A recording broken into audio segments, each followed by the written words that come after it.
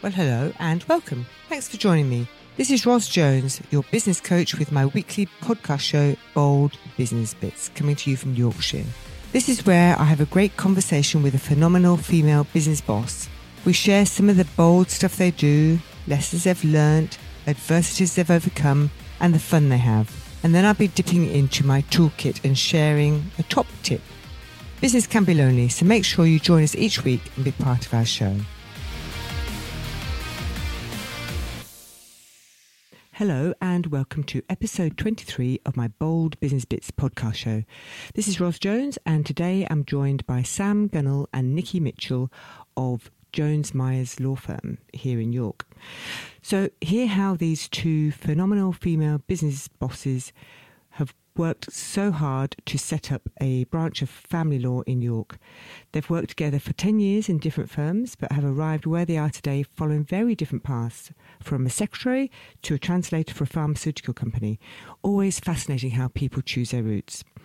They spoke to me about why women are so good at family law, the challenge of being a woman in a traditionally macho profession, and how they look after themselves in what can be a brutal area of law. Listen on and enjoy our show. Hello and welcome to my podcast. This is Ros Jones and today I'm joined by Sam Gunnell and Nikki Mitchell of Jones Myers Solicitors here in York. So welcome Nikki and Sam. Thank you. Hi, thank you for having us. It's a pleasure. I'm really looking forward to this so much. Tell us a bit about Jones Myers, because I believe you're quite new in York, but you're not new elsewhere. Tell us a bit about Jones Myers, please. So Jones Myers is an established Leeds firm specialising in family law, so it's a niche family practice. It's been around for a good few decades in Leeds, but only recently branched out into other areas. So we have a small office in Harrogate, and then our job, which we started about 6 weeks ago, is to set up a York office. Oh wow, newbies on the block. Okay, absolutely. And what's the driver behind this, Sam? The idea is to launch Jones Myers in the York area. So as a bespoke family firm, they do a diverse range of family issues with a Leeds and Harrogate presence, and they wanted to bring their offering to York. They approached Nikki to head up the team, given that Nikki has over 20 years experience. 25. 25. To be precise. Years experience working in York and the surrounding area. Wow, okay. So you've both come from other law firms to set this new outfit up in York. So that's brilliant. And tell us a bit about family law then. What do you do? We both work in the family team. Jones Myers has a family team and a children team. Finance team and a children team even. So our specialism is finance. So we do everything to do with financial issues, not just on relationship breakdown, but prenuptial agreements, postnuptial agreements, cohabitation agreements as well. So we see our role as guiding people through what can be a really tricky time in their lives. I'm guessing it must be a busy area of law, otherwise you wouldn't have a whole firm dedicated to it. It is a busy area of law, yeah, and it benefits from being a specialist firm, I think. When I qualified 25 years ago, there were a lot more general practitioners out there, so it was really part of general litigation. Yeah.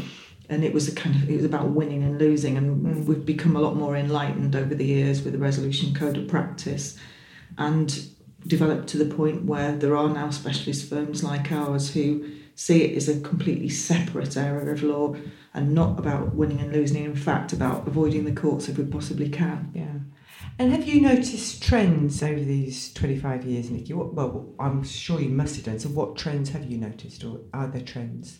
Trends in family? Yeah, I mean, there always are trends, aren't there, in anything? That's one trend. So the trend towards specialisation. There aren't many general practitioners now, and you can usually tell who they are when you have to work with them. There's been, I think, a general trend towards acknowledging that conflict is very damaging for families and particularly damaging for children, and that family lawyers need to be equipped to deal with that, or at least recognise where people need to be signposted so that they get the right support. Yeah. And what about, so are there increases in family breakdown, or what's... The statistics are all over the place, really, aren't there? I mean, actually, the last few years, there's been a bit of a drop-off in divorce rate, but of course there's also been a drop-off in the rate of marriages. There's certainly an awful lot more cohabiting couples than there ever were, and there's quite a lot afoot in terms of legislation, Law Commission recommendations about trying to make that fairer and to protect the vulnerable, because at the moment cohabitees just aren't protected. If you own a house with a partner, doesn't matter how long you've been together or how many children you have, you just have property rights the same as if you bought it with your friend. Yeah, I heard that. There used to be this myth about your common law husband or wife. And I think it actually was believed, wasn't it, that it didn't mean that you were effectively married. That wasn't the case at all. I think it's still believed now. I think there's a real misconception out there that if you live together with a partner for a certain period of time, then you acquire all kinds of financial rights, so rights in respect of properties, savings, other houses, which just isn't the case at all. You're completely dependent on the law as it stands, and that usually is only in relation to the property, and so you don't acquire any rights just by virtue of the fact that you have been living together. I think that's an area of law in the next 5 years that we might see a bit of a change. I think at the moment there's a big focus on government on the no-fault divorce, and when that finally comes in, whenever that may be, but hopefully in the next 12 months, certainly probably after Brexit now, I think cohabitation will be next on the reform agenda. It's something that Resolution, the organisation that many family lawyers subscribe to, who have the commitment to the non-confrontation resolution of family issues, it's something that they're trying to push forward. It's something that we recognise as a problem. Yeah, it interests me because in other areas of law, correct me if I'm wrong, please, I'm not a lawyer. If you do something for long enough, doesn't it just become accepted? So like if people use a pathway for long enough, it becomes a public right of way and things like that, doesn't it? So why doesn't it happen when you just live together? It just, after you've lived together for 10 years, surely it's assumed, well, we haven't got the answers here, but it just baffles me, that's all. With some areas of law, it just becomes... I think it takes the law a long time to catch up with social change. Yeah. So people have been walking over paths and claiming rights to property for a very long time. So I think 20 years. Possessory title is the phrase I'm looking for. But cohabiting couples is actually quite recent. Yeah, I guess so, yeah. And it just takes the law a long time to catch up. And it's a political hot potato as well. There are some really strong views on various sides of the political spectrum about what should happen. Mm-hmm. Well, so outside of the law then, how long have you two known each other? About 10 years now. Nikki and I first worked together when I started in the law, and I joined another more high street firm in York. And then I think Nikki moved on first of all. I stayed in contact with Nikki, and then I joined Nikki at another firm where we worked continuously until moving to Jones Myers together. Fantastic. So you've known each other a long time. Have you always been a lawyer, Sam? I have.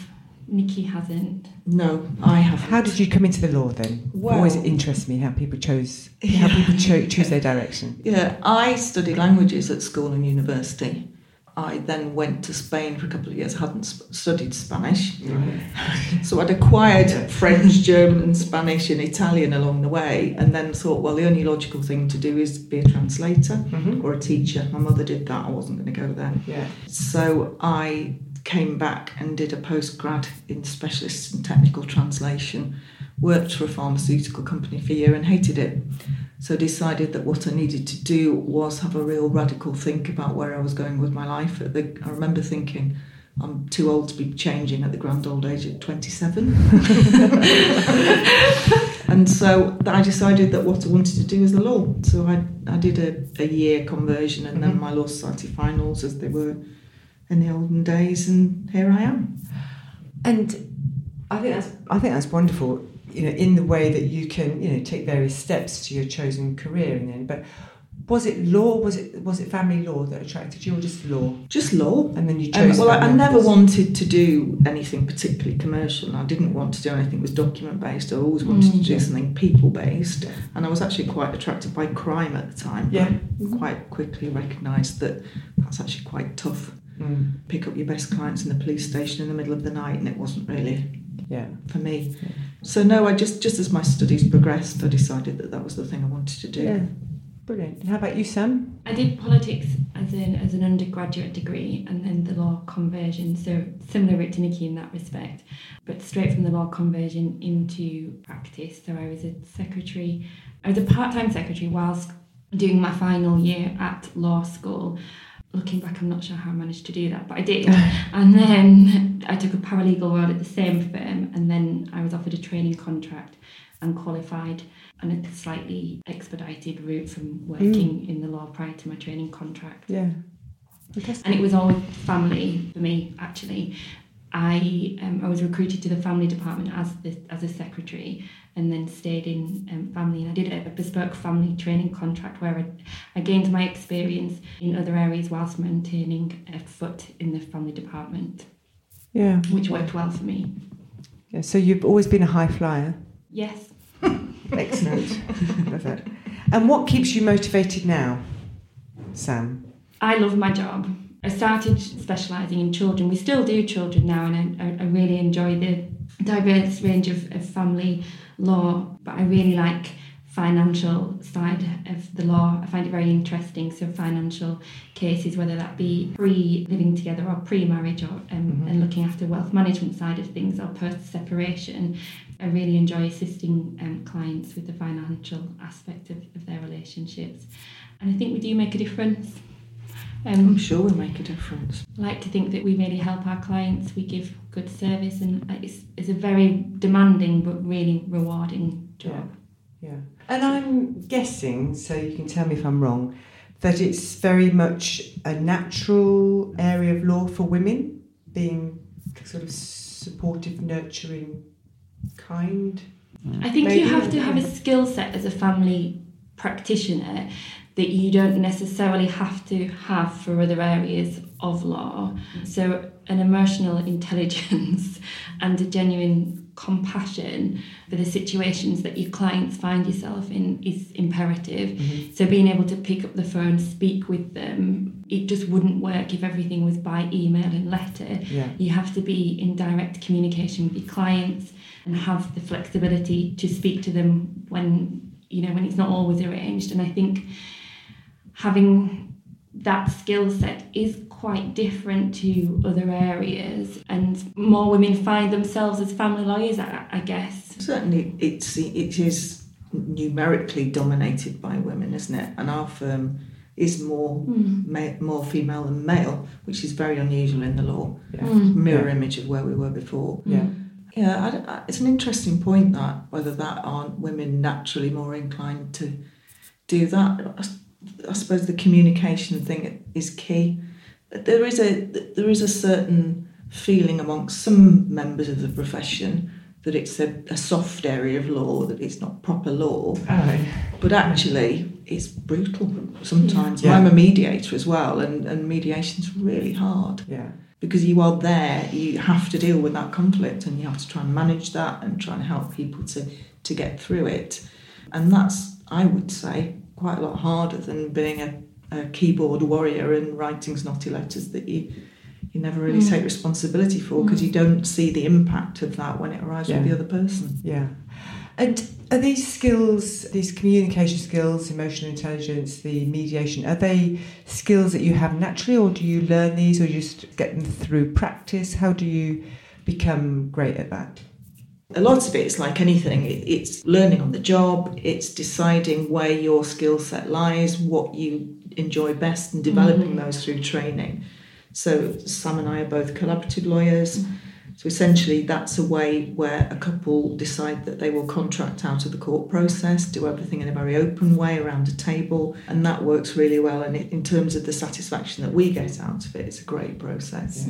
So you have to train specifically for that. You train to be a mediator as well. So it's a combination of kind of natural inclination and training and experience. Yeah, Definitely. What do you find are the main challenges that you find as women in the law, or just in law generally? No, in women in the law. What's the main challenges for you right now, Sam? I think the challenges are probably competing demands. It's a really challenging, really demanding area of law. You have to prioritise all of your clients and their needs. And I think sometimes it's a special skill set to make sure that you are doing that. If you do have court work, then obviously there are competing deadlines with the court timetable of your cases.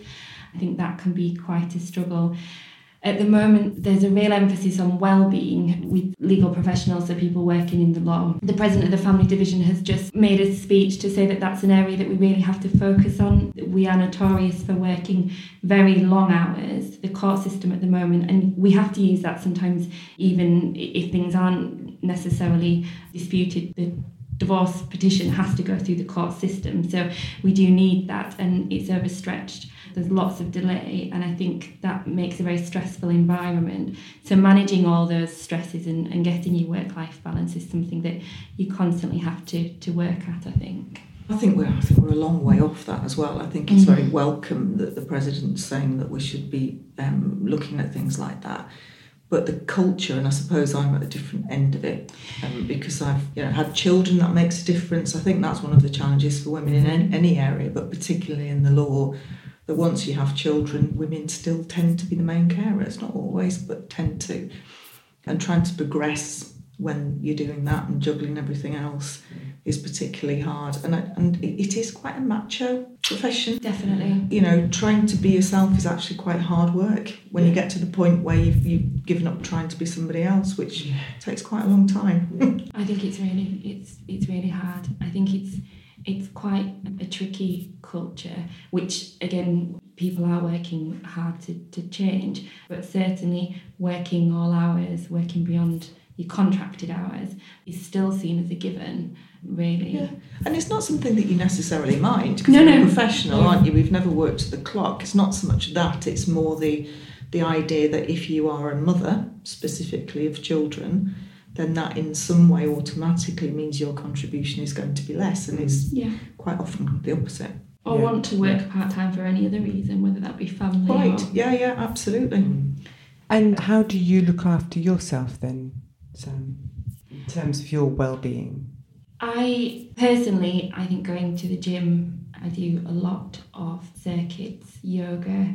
I've taken up walking within the last couple of years, being outdoors. That really helps me. Being around friends and family, that really helps. Any kind of social activities. I like to be around people. I think all of that really helps. Yeah. How about you, Nikki? I ride my bike a long way up big hills. Really? You're the Tour de Yorkshire. Oh, well, I'm not at that level, but I do quite fabulous. long rides. I love that. And I like people as well. I've got lots of really good friends. Yeah. And I've got one particular friend who is in the law, who I find is her husband describes us as each other's emotional boys, because we don't have to explain all the background and we can say what we like. So friendships really keep you afloat. In life, so, we've got your high-powered jobs, you've got other responsibilities. What's the main challenges for you right now, personally? Nikki, how about you? Well, mine, lots of challenges, but I like a challenge, and the challenge of setting up the new office is great. I'm really positive about that. I suppose my greatest challenge at the moment is a very personal one, which is doing my best to support my mum, who is elderly and who was diagnosed with dementia about 5 or 6 years ago, trying to work out what she needs and trying to put in place the support measures to make that happen with my brother, who is, thankfully I've got an incredibly supportive brother, so we do it together. But it's not easy, and it has occasionally, it just all weighs on me. Yeah. And I have to go and sit in a darkened room. Find a way of dealing with it. There's a growing awareness of dementia, though, isn't there? So I know that there's somebody I was speaking to recently, she does a lot of charity work for dementia because one of her relatives, I think, has it. So there is a lot of, well, I haven't actually had first-hand experience, I have to say, but I'm aware of it a lot more. So to what extent does the support you get, other than you having to do everything as a carer? My mum is in the fortunate position that she can pay. Yeah. Obviously, she can't manage her affairs anymore. My brother and I do that. We have found a very good care agency. Yeah. She's very well run with some very kind people. And that's our lifeline. If we hadn't found them, I don't know what we would have done. My mum has been had various admissions to hospital. She's 4 and she broke her hip a couple of months ago. She had a night in hospital last week, actually. And to be honest, my experience of professionals dealing with dementia isn't good. Personally, it is only a personal thing. That, there are some good professionals out there, but with the amount of awareness raising there is about dementia, you would have expected people with dementia to have been treated better than I think is my general experience. Yeah.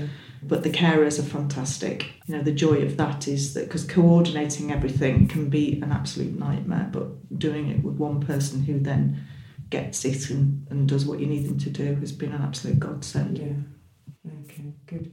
So in terms of the future, we're setting up the York office and spreading the word of Jones Myers generally. So where do you see yourself this time next year? What's the plan? Oh, well, it is still very early days. We want to feel like we are properly up and running. And I think we will be. We will be this time next year. I would like to see us perhaps being a little bit bigger. We're not talking about world domination, but a few more lawyers, a relatively small select group of specialist family lawyers, and the best that there are in the area, continuing to provide the best service we possibly can. Fantastic. And if you were to give one piece of advice for a young woman thinking of entering the legal profession today, what would that be?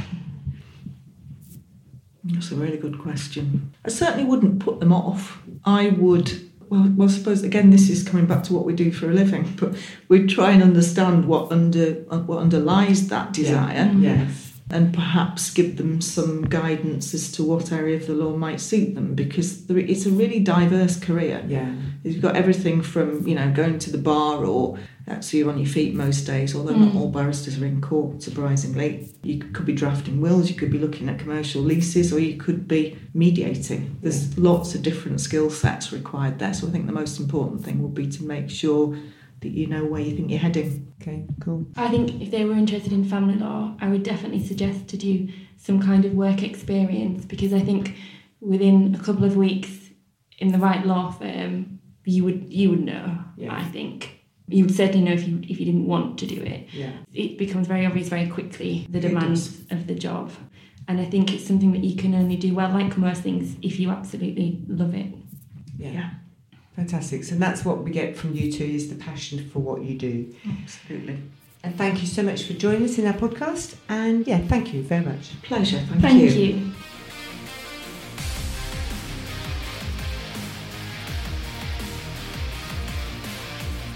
In my conversation with Sam and Nikki, we talked about how they look after themselves outside of a busy work life. I always ask my guests how they look after themselves, the impact of well-being in their lives. And it's quite a common thing nowadays to be talking about well-being at work. And there's lots of programs and discussion about mental first aid at work and providing opportunities for your employees to take exercise and have prayer rooms and all these kind of things and social interactions. But what I loved about our conversation was the impact of friendship on well-being. So Nikki talked about her great friend as an emotional buoy, that friendship keeps you afloat. And the benefits and friendships on our personal lives and our whole lives are just so important. Personally, I've got friends who I've known all my life, or practically all my life, and they're the great ones. They're the ones who know all about you. You can't lie to them about your age, for example. And they know you so well, and they are just there for you through thick and thin. So I just Googled benefits of friendships and came up with just this little list, which is obvious really, but they increase your sense of belonging and purpose. They can boost your happiness and reduce your stress, improve your self-confidence and self-worth. They're your cheerleaders, if you like. They help you cope with trauma like divorce, serious illness, job loss, or the death of a loved one, or having ill parents. They encourage you to change or avoid unhealthy lifestyle habits. So they're the ones who will reprimand you for having that sneaky cigarette when you say you've given up, or for drinking too much or not doing enough exercise. So good friends are really significant, I think, as a way of just offloading, if you like. Yeah, and can be such an important part of just taking care of yourself. So advice, go out and get some friends if you haven't already got any. But there are so many ways of looking after yourself. You know, with these employer, where we're trying to get employers to put in wellbeing programs, and we are doing that, and it's a really good thing to do because you get more productive teams, you'll retain your top talent, you'll attract top talent, and all those good things are really pretty obvious, and I think all employers should be offering those things these days. You know, we've got a big thing coming up at the York Business Week in November to promote wellbeing in the workplace, and I'm really looking forward to taking part in that. But I do think that we all have our personal responsibility for looking after ourselves. It can be so easy just to get bogged down, especially business owners, get bogged down in the worries and stresses of growing a business and dealing with highly disengaged teams and all these things. So there are things, just small things, you know, just these days it's endless. It's so... We've got such a more open-minded culture these days, embracing alternative therapies, for example, like Reiki massage and meditation and mindfulness and all of these things, just having a body massage, all this stuff. Taking exercise is pretty obvious. It doesn't have to be rushing around mountains on a bicycle dressed in lycra. It doesn't have to be training for marathons. It can just be something simple as just going for a brisk walk in the morning or at lunchtime or even after work. It can be taking the dog for a walk or taking up yoga and swimming, anything like that. There's endless opportunities, as well as physical exercise and looking after what we eat and things like that. It can be just simple things like taking up a new hobby, pottery, beading, making quilts, rug making, drawing, painting. The list is just endless. So I think that we all owe it to ourselves to take some time out every day just to look after what we really need as individuals. And just remembering that it's not just about the financial health of our business, but it's about the other aspects which we've talked about in other podcasts, like your spiritual health, your mental health, your emotional health, all of these things. Yeah, so what are you going to do today to look after yourself? Looking after number one is really important. It's like, as I say, when you get on an aeroplane and you're told that you put the oxygen mask on first before you give it to your children or the people next to you. So what are you going to do to look after yourself before you start promoting it in your business for your employees? Anyway, I hope you've enjoyed listening to our show today. Thanks for listening. If you have any questions, would like to get in touch, please feel free to do so, and please subscribe to my show. Thank you. This has been your Ros Jones Bold Business Bits podcast show. If you'd like any further information about anything we've discussed today, please just get in touch.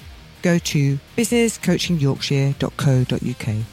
Please join me again next week when I'll be speaking with another phenomenal female business boss with bold business bits. And remember to subscribe to my show.